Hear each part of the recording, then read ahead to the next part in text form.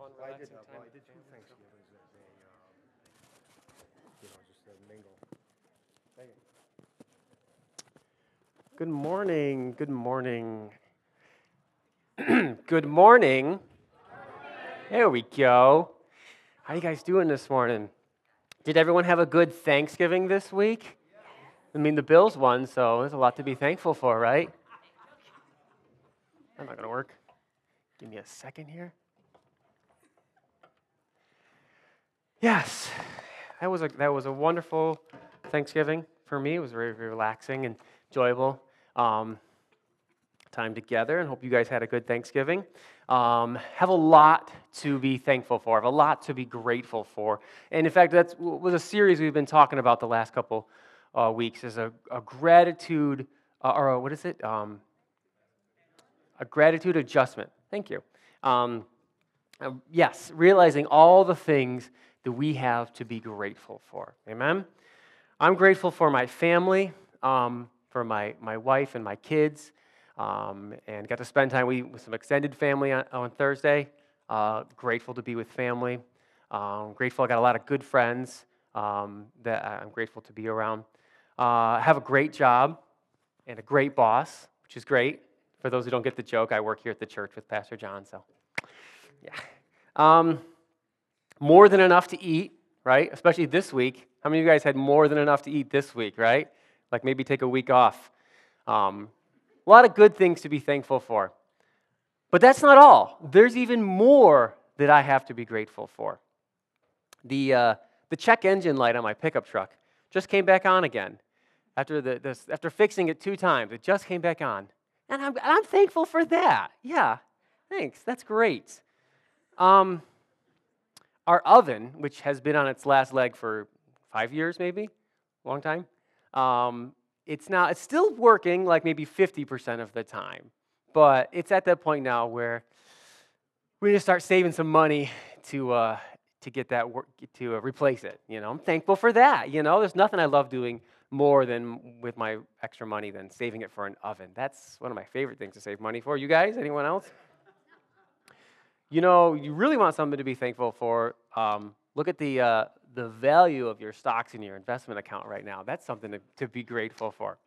So, yes, it sounds like I'm being a little bit sarcastic. Okay, maybe I am being a little bit sarcastic, but seriously though, I'm trying this new thing where I'm grateful for everything that God brings into my life.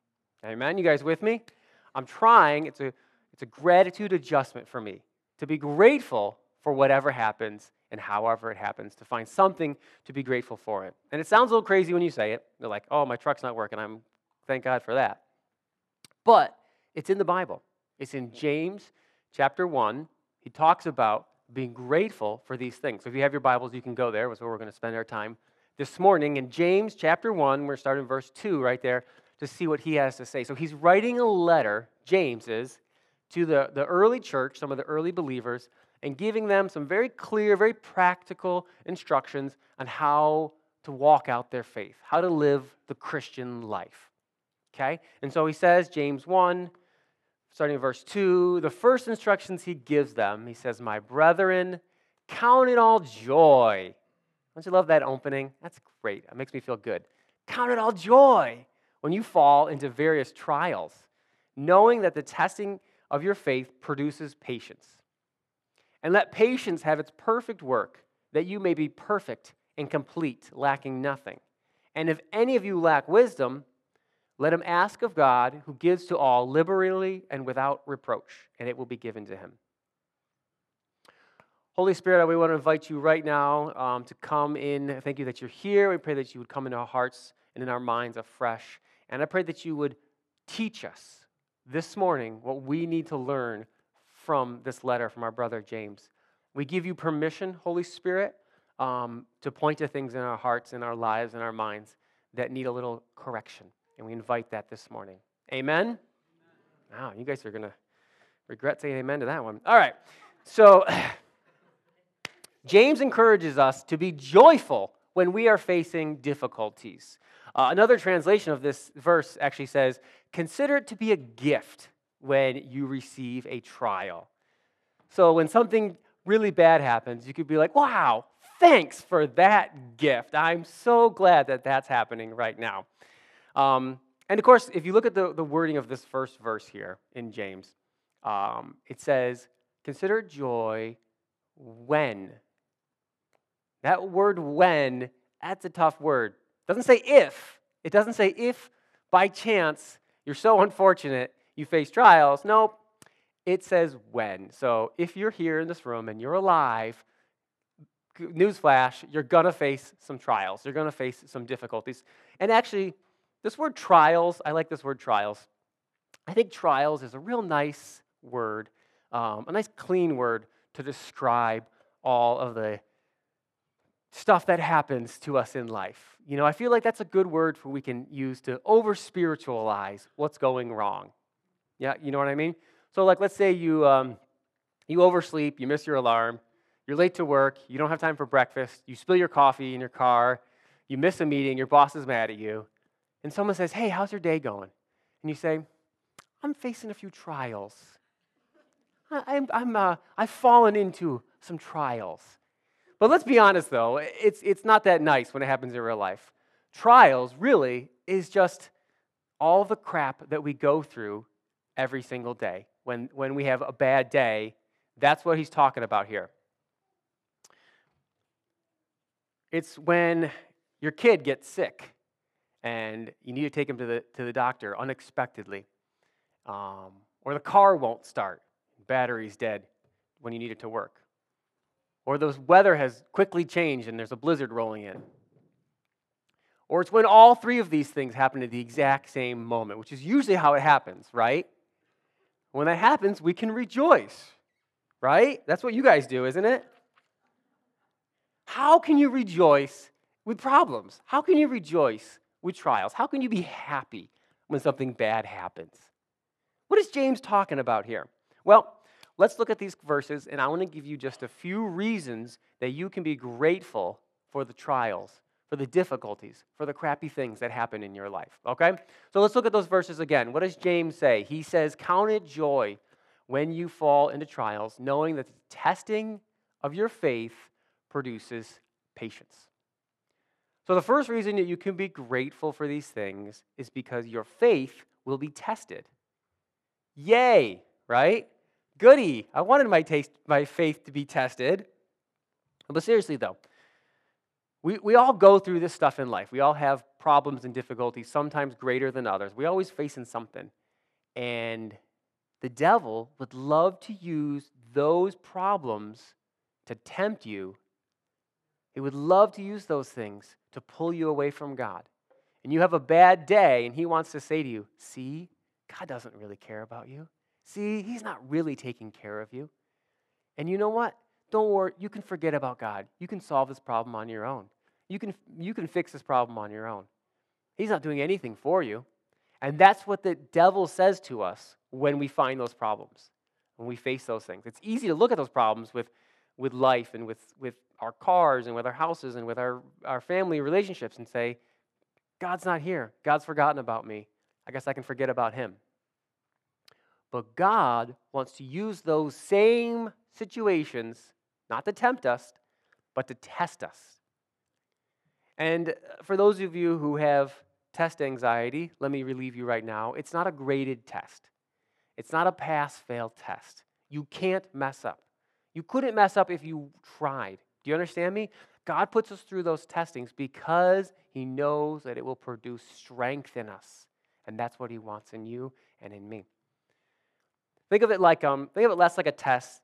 You know, you would when you're in school and you sit down with a piece of paper and a pencil and you take your test. It's not that kind of test. It's more like when you go to the weight room to work out. And I'm sure you guys go to the weight room regularly to work out, right? So you can relate to this, right? No, but think about it, though. If you can remember or imagine yourself in a weight room working out, it's a little bit of a test. You know, how many reps can I do? Can I do 10? Can I do 15? Can I throw on 10 more pounds? How much more weight can I do? And I'm testing myself. Can I get there? Can I do one more? And that testing of your strength builds your muscles, right? You guys following me? And in the same way, When your faith is tested, it's building your strength. It's exercising the muscles of your faith, if you will. And that's a good thing, because you want your faith to be tested. You don't want untested faith, right? You don't want to trust in something that you've never tested, that you don't know how strong it is. So let me ask you this morning, has your faith been tested? Has your faith been tested? Do you believe what you've read and what you've been taught and what you've heard? Or do you believe because you've experienced it, because you've gone through something and you've proven it to be true? I could read you all the verses in the Bible about God's provision. We sang the song this morning, Jireh, He's more than enough. And we could sing about God's provision for us. But that's not the same as when you go through it and you have bills piling up and not enough money in your check account. And how am I going to pay for this? And you realize, I don't have the money. I don't have the energy. I don't know what to do. This is beyond me. And then God provides for you. That is where faith is built strong. It's not built in just words, just talking about it and thinking about it. It's going through the testing that builds your faith. Amen? And that is a good reason to be grateful for these trials and these challenges, because they're strengthening our faith. It might not be fun when we're going through it, but we know the end result is going to be good for us. So that's one reason. Here's another reason that trials and problems are so great. Your patience will be put to work. Yay! Isn't that good? Well, it says here in verse 4, let patience have its perfect work, that you will be perfect and complete, lacking nothing. So the word perfect that's used here, what it's really referring to is fully mature, fully grown, fully developed, lacking nothing is actually what it says. And that, I believe, is the work that God is doing in you. God is doing that work in you right now. And in me too. He's developing me. He's maturing me. He's bringing me to be complete in Him. But it takes time. Patience perfects character. But you've got to give patience enough time to work. Think of your character like a carrot. If you guys are familiar with gardening carrots, but carrots grow in the ground, in the dirt. And when you plant a garden and things start to grow and it comes time to harvest things, you can see the tomatoes and you can tell when those tomatoes are ready to be picked. And they're big and they're juicy and they look good to eat. And the peppers get big and you can see them. But the carrots, you can't see the carrots. The carrots are down in the ground. The growth is happening where you can't see it. It's deeper down. And if you pull the carrots, as soon as you see the tops of the carrots, green tops growing, and you go, yay, there's a carrot, and you pull it out, you'll have cut it short. You'll have pulled it before it was done growing, before it grows to its full, it's fully mature. So don't harvest your carrots too soon. And don't stop your character from growing when you're in the middle of a trial. The Message Bible phrases it this way. It says, don't try to get out of anything prematurely. Let it do its work. Now, I'm not saying if you have a problem, you shouldn't fix your car, or you shouldn't replace your oven if it's breaking, or, you shouldn't go to the doctor if you're sick. I'm not saying you shouldn't try to fix the problems. But what I'm saying is you shouldn't put all of your focus on someday I'm going to be out of this, and then life will be good again. Godly patience is active. Godly patience rejoices. Godly patience says, in every circumstance, I will be content. When my oven works and when my oven doesn't work. When my car starts and when it doesn't start. Thank God, because God is still good. God is still my provider. He hasn't changed at all. He hasn't forgotten about me. And I believe and I bless Him and I praise Him and I worship Him no matter what situation I'm in. That's what godly patience looks like. It doesn't mean you're not in the middle of it. It just means you worship God in the middle of it. It's joyful waiting. Can you be joyful waiting for God? So let me ask you, have you given patience enough time to work in your life? When you're in a difficult situation, you're facing a trial, Have you given patience enough time? Or have you tried to get out of those difficult situations and avoid? I had a really annoying coworker. Anyone here ever had a really annoying coworker? This is a previous job. This is not my current job. Um, but in a previous job, I had a really annoying coworker. Um, and it's just one of those people, maybe you can relate, that just always has to be right about everything, always has to point out if I make a mistake, always has to make a joke when I'm frustrated or annoyed or busy. Just why? You know what I mean? And usually I dealt with this by passive aggressively. That's a good way to handle those things.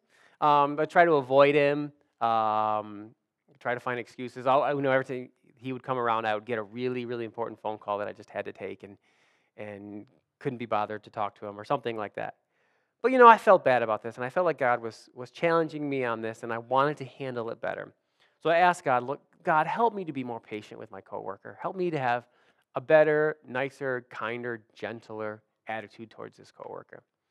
So I was praying about that. When I went into work, I sort of, pep myself up. All right, going to be nice to him today, no matter what he says. And I went in, and I did a great job. I really did. I laughed at his dumb jokes.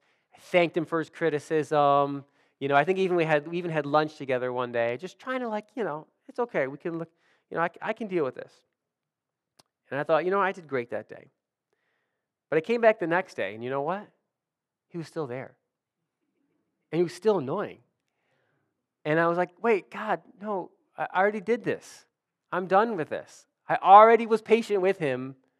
That's it, right? Nope. I had to learn to be patient with him day after day after day after day. You get the idea. And that's how it is. Patience needs time to work. Someone once said, it takes a lot of patience to learn patience. And that's true, isn't it? You really got to stick it out. But when we keep a patient attitude while going through these problems, character is developed. And that is something to be grateful for. Amen? I got something else for you to be grateful for when you're facing trials. Your wisdom will increase. Your wisdom will grow. James says, if anyone lacks wisdom, let him ask God, who gives to all liberally without reproach, and it will be given to him. If anyone asks wisdom, let him ask God, and it will be given. And there's a great lesson here for us. You can't gain wisdom until you're ready to ask for it. And that's what trials are great for. You got to be humble enough to say you need wisdom, and trials humble us. Isn't that great? Thank God for that. Actually, this is something, especially for men, we have trouble with that, admitting that we need a little help.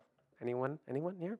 And actually, if you read this verse carefully, what it really says, I notice, is that it says, if any man gets lost and needs directions, let him ask his wife, who will look up those directions and will give them to him liberally, but without reproach. The first step is admitting you have a problem, is admitting you have a weakness, is admitting that you have a need. And that's what trials do. They bring that need right to the forefront.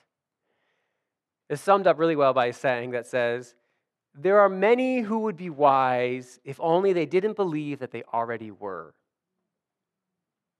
Sometimes our belief that we're smart is the only thing stopping us. I used to be a parenting expert. I did. I used to be a parenting expert. I knew exactly what to do, what to say, how to handle kids. This was before I had kids. This was before I was a parent. But back then, you could ask me anything. I could have told you what to do. But then, as your parents in the room know, I had kids, became a parent, and I love my kids. But there are some difficult moments, and I realized all of the techniques, all of the plans, all the things I had read about or thought about didn't always work out the way that I thought. I thought, well, if I do this or say that, then they'll be well behaved. Doesn't always work like that in real life. I realized I had no idea what to do. And this led me to a lot more prayer. Dear God, what do I do with these kids? And talking to my wife about it, talking to other parents about it, reading books about it, really like saying, God, help me, give me wisdom on how to raise these kids. I'm not a parenting expert yet, but I hope to be by the time we're done raising our kids. I hope at least by then I'll know how to do it. So when we face problems, one of the first things we should do is pray. God, help me. What do I do with this? But I want to challenge you with this. When you pray, you shouldn't pray for the removal of your trial nearly as much as you should pray for wisdom on how to walk through it. Now, God is faithful. I absolutely believe God is faithful and gracious, and He'll rescue us from these situations. He'll provide for us when we need. He'll heal us when we need. But that shouldn't be the focus of our prayers, is God, get me out of this right now. The focus of our prayer should be, God, I'm here, and I believe you're good. Help me to see it. Help me to know what to do. Help me to know how to think and how to act in the midst of this. So I'm going to ask you, have you been asking God for wisdom? I'm just going to assume that at least most of you are facing some trial in your life at this point, of some nature, some level. Have you asked God for wisdom in that? Think about it. Maybe something's coming to your mind right now. A situation with a family, finances, health, something. Have you asked God, what am I supposed to do in this? How am I supposed to approach this? But be careful what you ask for, because wisdom comes from life experience, right? If you ask God for wisdom, He's going to give it to you, but it's probably going to come the hard way. It comes from difficult experiences. I mean, think about this. If you run into a problem and you need help with a problem, who are you going to ask? You're going to ask somebody who's been there before, who's someone who has dealt with the same thing. Not somebody who just read a book about it or watched a YouTube video about it, but somebody who has walked through that before. That's the kind of person who has the wisdom you want. And if you want wisdom, that's how you get it. So every challenge you face is an opportunity to grow in wisdom. Thank God, right? So this morning, this challenge from James is, I want to challenge you to be grateful for your trials. Because God uses the trials of life to perfect us.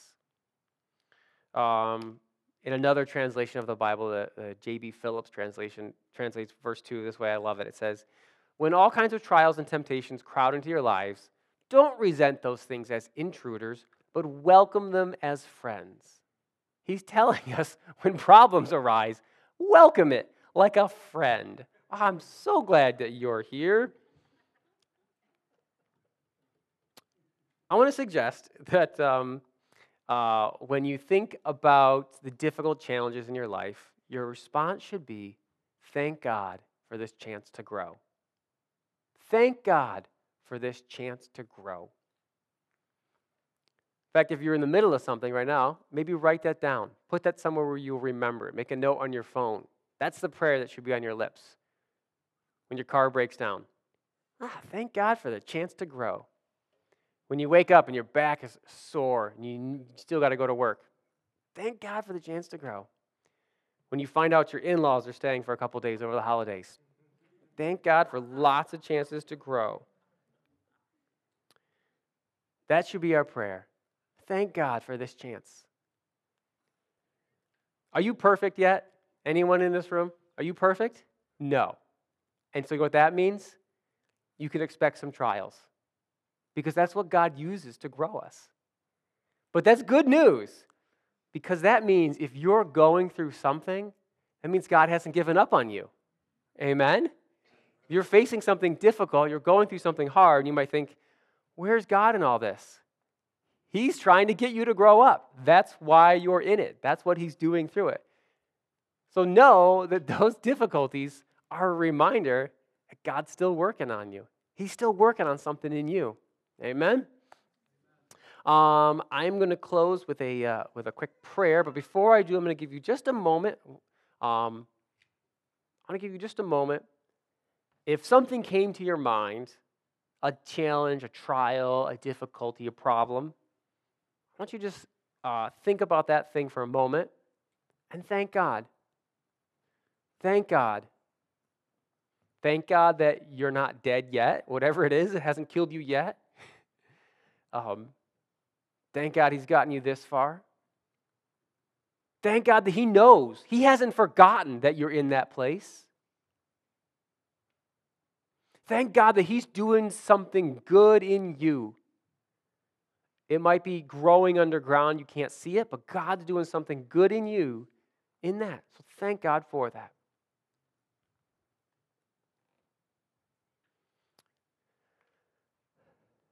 Heavenly Father, we thank you so much for your love and your provision and your care. And even when we go through trials, when we go through difficulties, you are still good, and we thank you for that. And I pray your grace and your strength for us as we walk through these things, but I also pray your wisdom and character to be developed in us as we walk through them.